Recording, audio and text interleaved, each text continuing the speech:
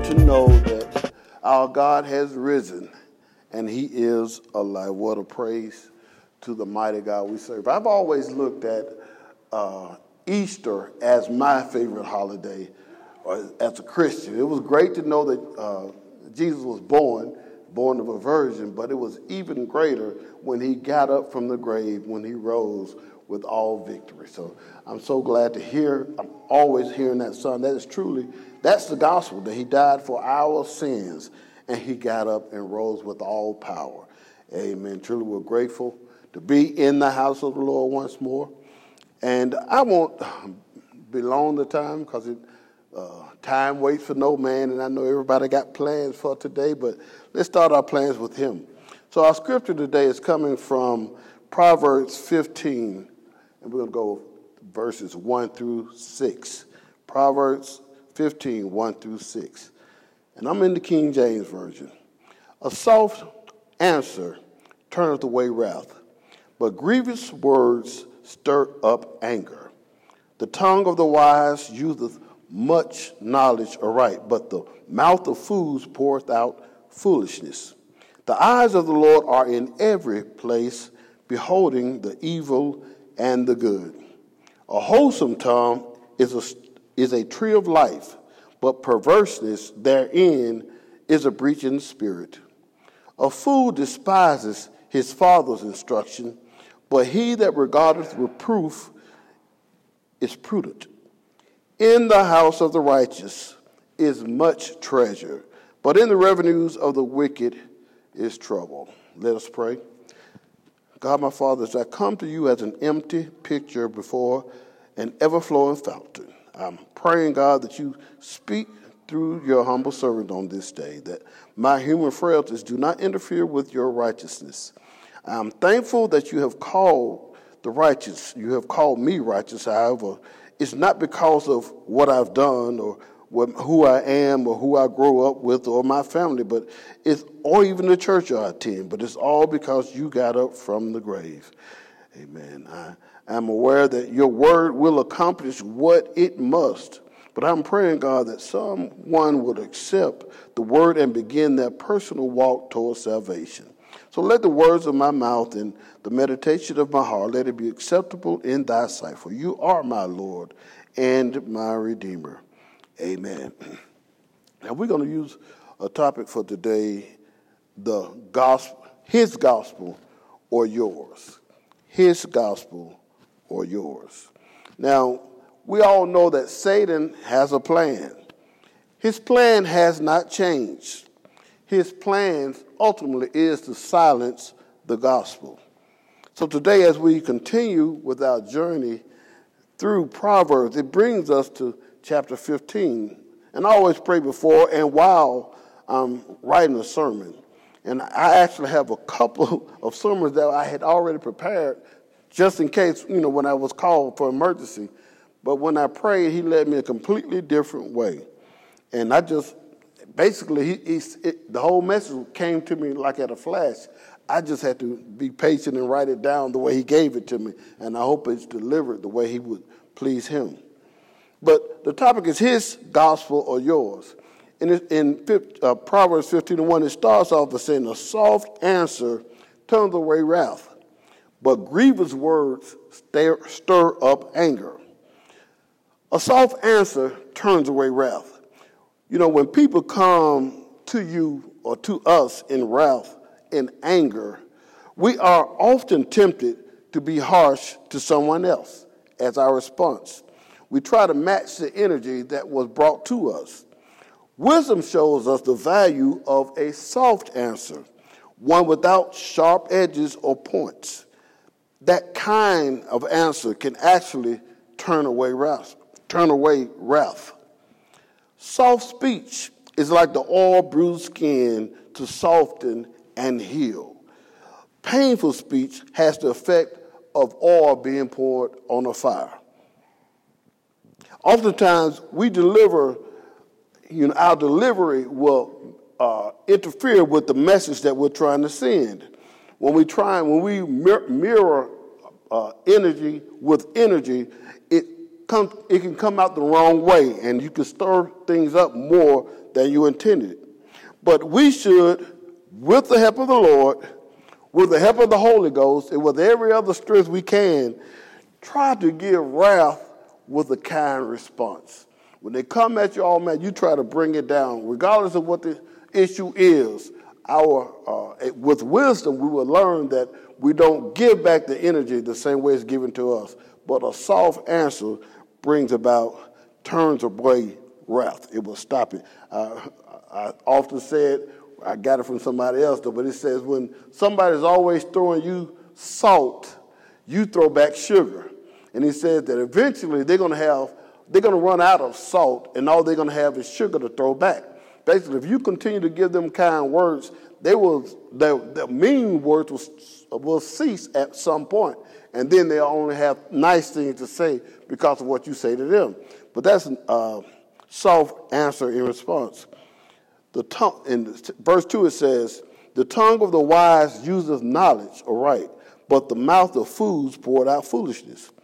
We use knowledge rightly, expressing what he knows prudently and gracefully, taking due care both what and when and whom we're speaking to in the matter that we speak.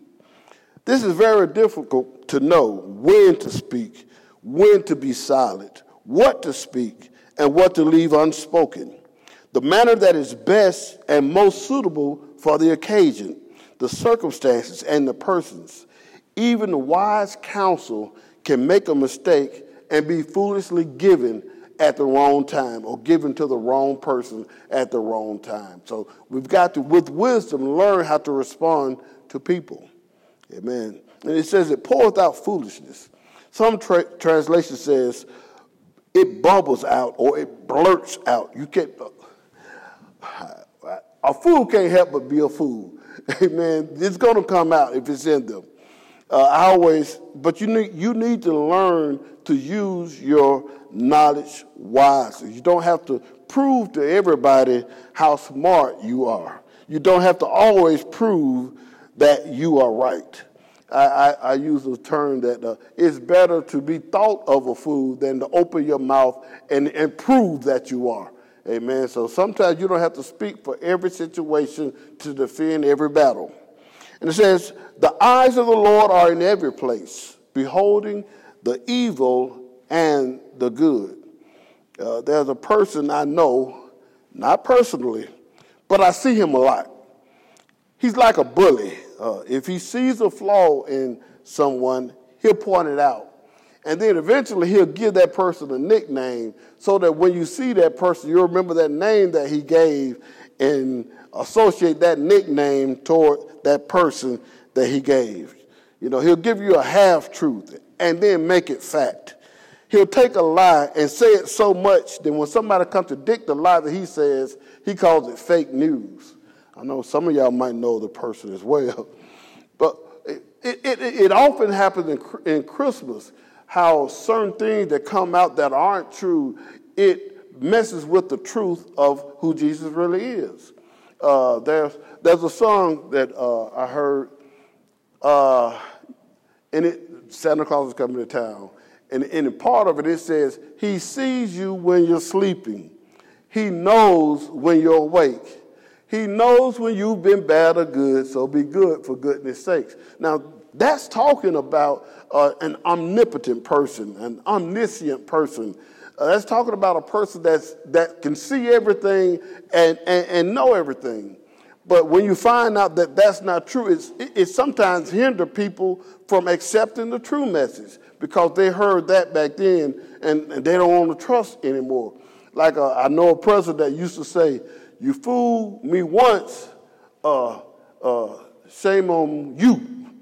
You fooled me twice, don't ever fool me again." That's how he said, but you know how the saying goes, "Fool me once, shame on you. On me, fool me twice, shame." I can't remember it either. But anyway, the point is that when you spread those other things that goes on during this season, it takes away from the message and makes some people not really trust some things that seem unbelievable. But if we live in today, we know that things are possible. For instance, now Brandon showed me this app. I can't remember, where you can see constellations all the time. You can look at your phone and point it to show you what constellation is there. But what I noticed that many of the star things that we think are stars are actually satellites. There are thousands of satellites that rotate. Well, I don't know if they rotate or we rotate. I guess they are rotating with us. But they're all around. And at any point, they can zoom in to see whatever they want to see with thousands of satellites above. But not only that, now we got these cameras. People got cameras everywhere. They can pretty much see the whole neighborhood with just a few houses with cameras. My point is, if we can do that and we can see so many things with our technology, I can't help but to know that God can do it too. Now, the dilemma is, I don't know how he does it, but I know he does it. He sees all and he knows all. Amen? Amen.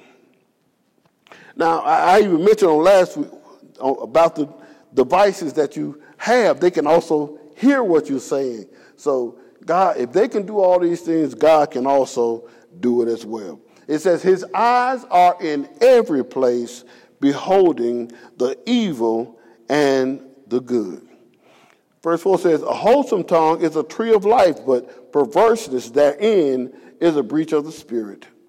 A wholesome tongue is a tree of life. Good words are like a tree that continually brings life from its shade and from its fruit. Our words have power, the power to do far more than we often think. Perverseness, it says, breaks the spirit. If someone's tongue is perverse, twisted, crooked, corrupt, instead of wholesome, their words will break the spirit of others. You heard the scripture, death and life are in the power of the tongue. Brandon preached on that, and it truly is. The way you speak to people affects them more than you realize. Amen. It says, a fool despises his father's instruction, but he that regardeth reproof is prudent. Proverbs was initially written as advice from a father to his children. Now, Solomon was a young ruler. In order to be able to govern people, he prayed to God for wisdom.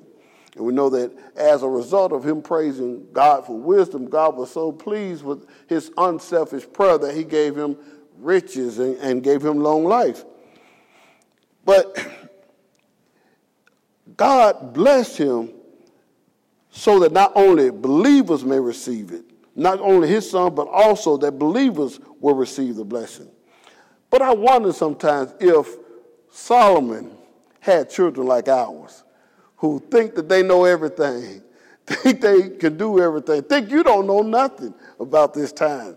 That's, many times that's what we get from children. But Solomon was the wisest to ever live, and I'm pretty sure out of the many hundreds of children that he had, at least one of them did him like that, if not more.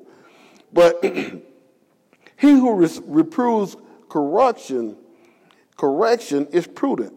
Learning wisdom is more than learning facts. It is to receive correction. If what we learn only confirms what we already know, it problem isn't wisdom that we're learning. Amen. In the house of the wicked is much trouble, but in the revenues of the wicked, in the house of the righteous is much treasure, but in the revenues of the wicked is trouble. In the house of the righteous, there's so much treasure because wisdom and godliness tend to bring prosperity. Generally true of material treasure. Thankfully, the treasure in the house of the righteous isn't only material, the greater treasure is spiritual. Every righteous man is a rich man. Whether he has money or less things in life, he's a rich man if he has God in his life. And the revenue of the wicked is trouble. Even with the wicked man, he can earn more, but when he earns, it becomes a problem. It becomes more problem. The more he gets, the more problem he receives, instead of enjoying the treasure. Instead of treasure, they get trouble. Amen. We on Sunday school, we talked about how, we were talking about revenue and economy, and we brought up a point that,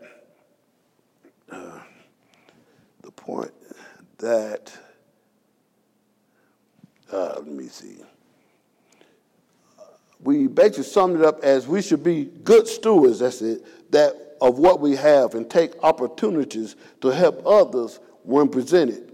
We also mentioned that you're not supposed to keep up with the Joneses, because you don't know what the Joneses had to do to get what they got. And if you're going trying to keep up with them instead of enjoying what you have, you will be miserable. So don't try to keep up with everybody else and what they're doing. Just realize what you are, what you have. If it's paid for, you're blessed, because you don't know how much they got to work, how many sleepless nights they have, because they're trying to keep up what they have gained. As we continue to study Proverbs, we'll see that certain topics keep reoccurring. And it's mainly because King Solomon was speaking initially to his children. And you know, sometimes you have to continue to repeat things in order for them to receive them.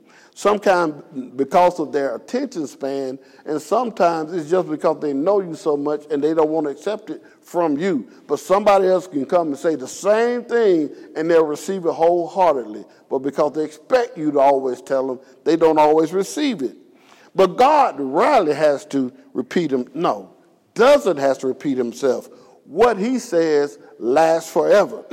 He doesn't have to remind the sun to rise every morning, or let the seas stay in place, or remind the wolves the way their family should be structured. He gave it, and it's the same today as it ever was. Now, we're living in a generation that everything seems to be changing. Family values are so different now than they were when I grew up. On the TV shows, you will see Leave It to Beaver or Good Times or Happy Days or even Sanford and Son. And all of these will give a structure of a family. And that family, even though it wasn't completely traditional, it was still family. And we could see that on the TV. But nowadays, they've got so much, the writers are putting so much emphasis on LGBTQ. They're putting so much information onto that just about every show or that you turn on has a reference to that. And I really wasn't paying attention, but I was listening to the morning show on the radio was on, and it was a guy, I think it was Gary with a T, and he was saying that it's too much. He's gay, by the way, I think. I'm pretty sure he is. But he was saying it was too much. And him and the Brat, who is also gay, both said that there's not that many gay people in the world for every show to be having it. They were getting tired of it, but that's what's going on now. They want to try to write so much in that it's steering people the wrong way. I was watching this show the other day, the movie, and in the movie, the father figure didn't want to just say that his daughter was a girl. He waited to say, what she wanted and make sure that she was happy with what she wanted. But then he said, if you're not happy with what God gave you, when you get older, you can change it. I was so upset that they will put that in a little child's mind. But it's not just in that little child's mind. It's going across the world. Because people are changing, and they're changing in the wrong way. They're changing away from God. Amen. I remember when I was in Walmart with both of with Rhea and RJ, and there was a person in the line, and Rhea, you know how children are, she was about 3, loudly, is that a boy or a girl? Loudly, and I had to talk to her. I said, no, just be quiet. I'll tell you later.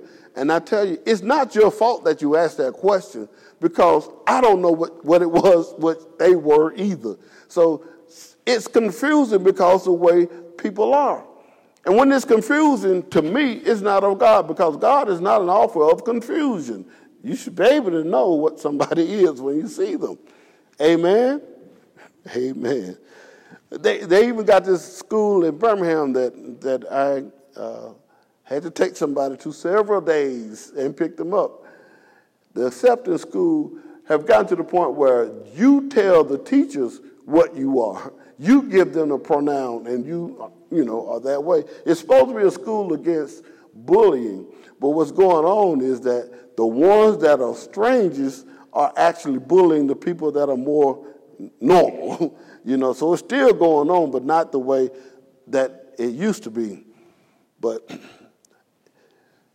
as we go through, we find out that things change. Change is inevitable, but there is a standard, and God's word is that standard, and his word does not change. Some things as a Christian, you may address an issue. You can do it as humbly as possible, yet the words that you're saying goes against the cause that somebody is trying to promote. And because you're doing that, because you're saying something that's against them, they will do all they can to silence you. For this reason, we must be careful when addressing certain people with certain issues. Satan's biggest tactic is to silence you. He tried it with Jesus. Herod put a hit on baby Jesus, had people watching all over the region looking for the baby. But that didn't silence him. They tried to silence him from birth. Herod tried to kill him, but that didn't silence him. Pontius Pilate, they thought they silenced him when they killed him, but that didn't silence him. They thought they silenced him when they blocked a tomb with that big stone, but that didn't silence him. Now they're trying to stop the gospel by silencing us. They thought they stopped it when the disciples got killed, and they thought they stopped, but the more they did, the more the word passed, the more the word spread. Nothing they could do could stop the spreading of the gospel. So we tend to sometimes take it personal when we are attacked. We look at the attack as an attack on us, but the attack is not on us, it's on the gospel. So as I opened, I said that you don't meet wrath with wrath, but you meet it with a soft answer and in love. And that's because it's not our gospel, it's his. It's his gospel, not ours. That simplifies our mission. Nothing you can do to me can change that fact. You can attack my character. They did it to him. You can attack my body, but by his stripes I'm healed. You can attack my ministry, but it's never mine anyway. Just continue to spread the word. Continue to spread his gospel, no matter what is going on with you. And know that he will take care of you. In my closing, I'm reminded of Paul and Silas when they were locked in jail in Acts 16. He was having a hard time trying to figure out where his next place to go. And the Lord revealed to him in a dream to go to Macedonia. Now, even though Macedonia was his destination, he wasn't silent until he got there. All the way he was on the route, he was telling people how much they needed salvation. And while he was doing this, he ran across a lady named Lydia, who soon received salvation. And she made them aware that she has a lot of connections, and her family and the inner circle all need this message that you're giving. Now, Paul was in Philippi with Lydia at this time, and it was the biggest city in Macedonia. And Paul and Silas, they stayed there a few days. But while they were staying there, they were going back and forth. And there was a young girl that was a fortune teller, and every time she saw them, they would say, these men are servants of the Most High God. And she cried this out every day. These men are the servants of the Most High God, who will proclaim the way to salvation. Now, I don't know if she was doing this to mock them or she was just letting it be known to just speaking truth. But Paul, it annoyed Paul that every time walked by that she did this. So when it became so annoying to them, they prayed and said, get out in the name of Jesus. And the spirit left her. Now, one thing about it, when the spirit left her, it also left her ability to tell fortunes. And the people who, in the Bible says, owned her, they got upset because they messed up their moneymaker. And, with all those people coming in, from all different ways, and she could tell who they were. So a lot of people lost money as a result of Paul casting that demon out.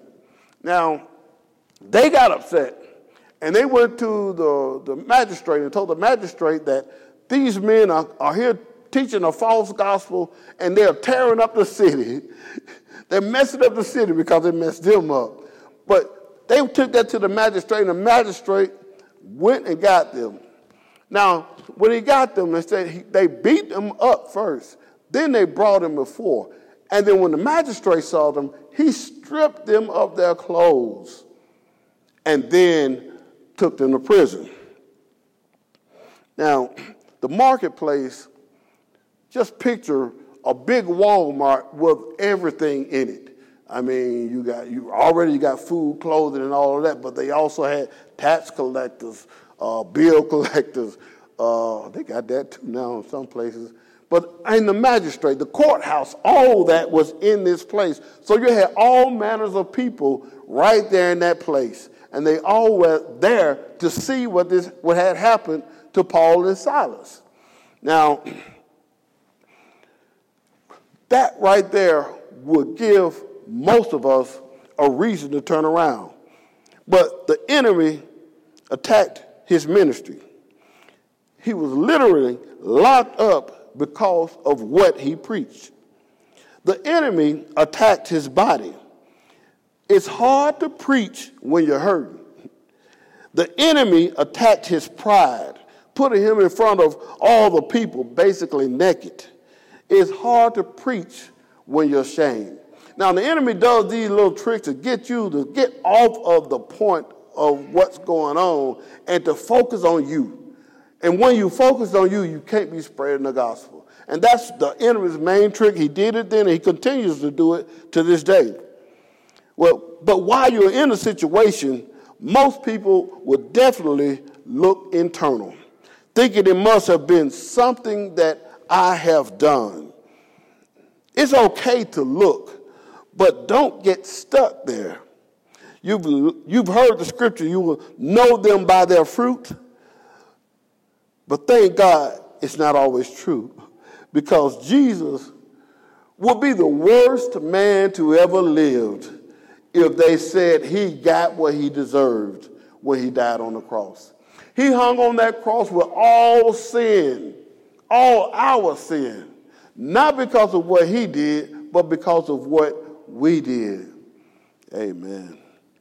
Amen. But we're not supposed to just stay looking at ourselves, thinking it was something about us, because it's simply, there's a season for everything. Now it's cold. Winter is not officially here yet. It's coming soon, but it feels like it's here today. But there's a season for everything in life. You can't go outside right now and pick up plums off a plum tree. Not right now. You can get pecans. My Sarah Brooke love these pecans that's out there in that tree. It's over there. She loves those pecans that's in that tree. But one thing about pecans, they are alternate bearers of fruit, meaning they don't put out fruit every year. They don't put out pecans every year. Now there'll be a good year, then there'll be a couple, a year that's not so good. There'll be less fruit on the tree. They might not be developed, and they might not taste as good next year. But this year is very fruitful. But that sometimes happens in life.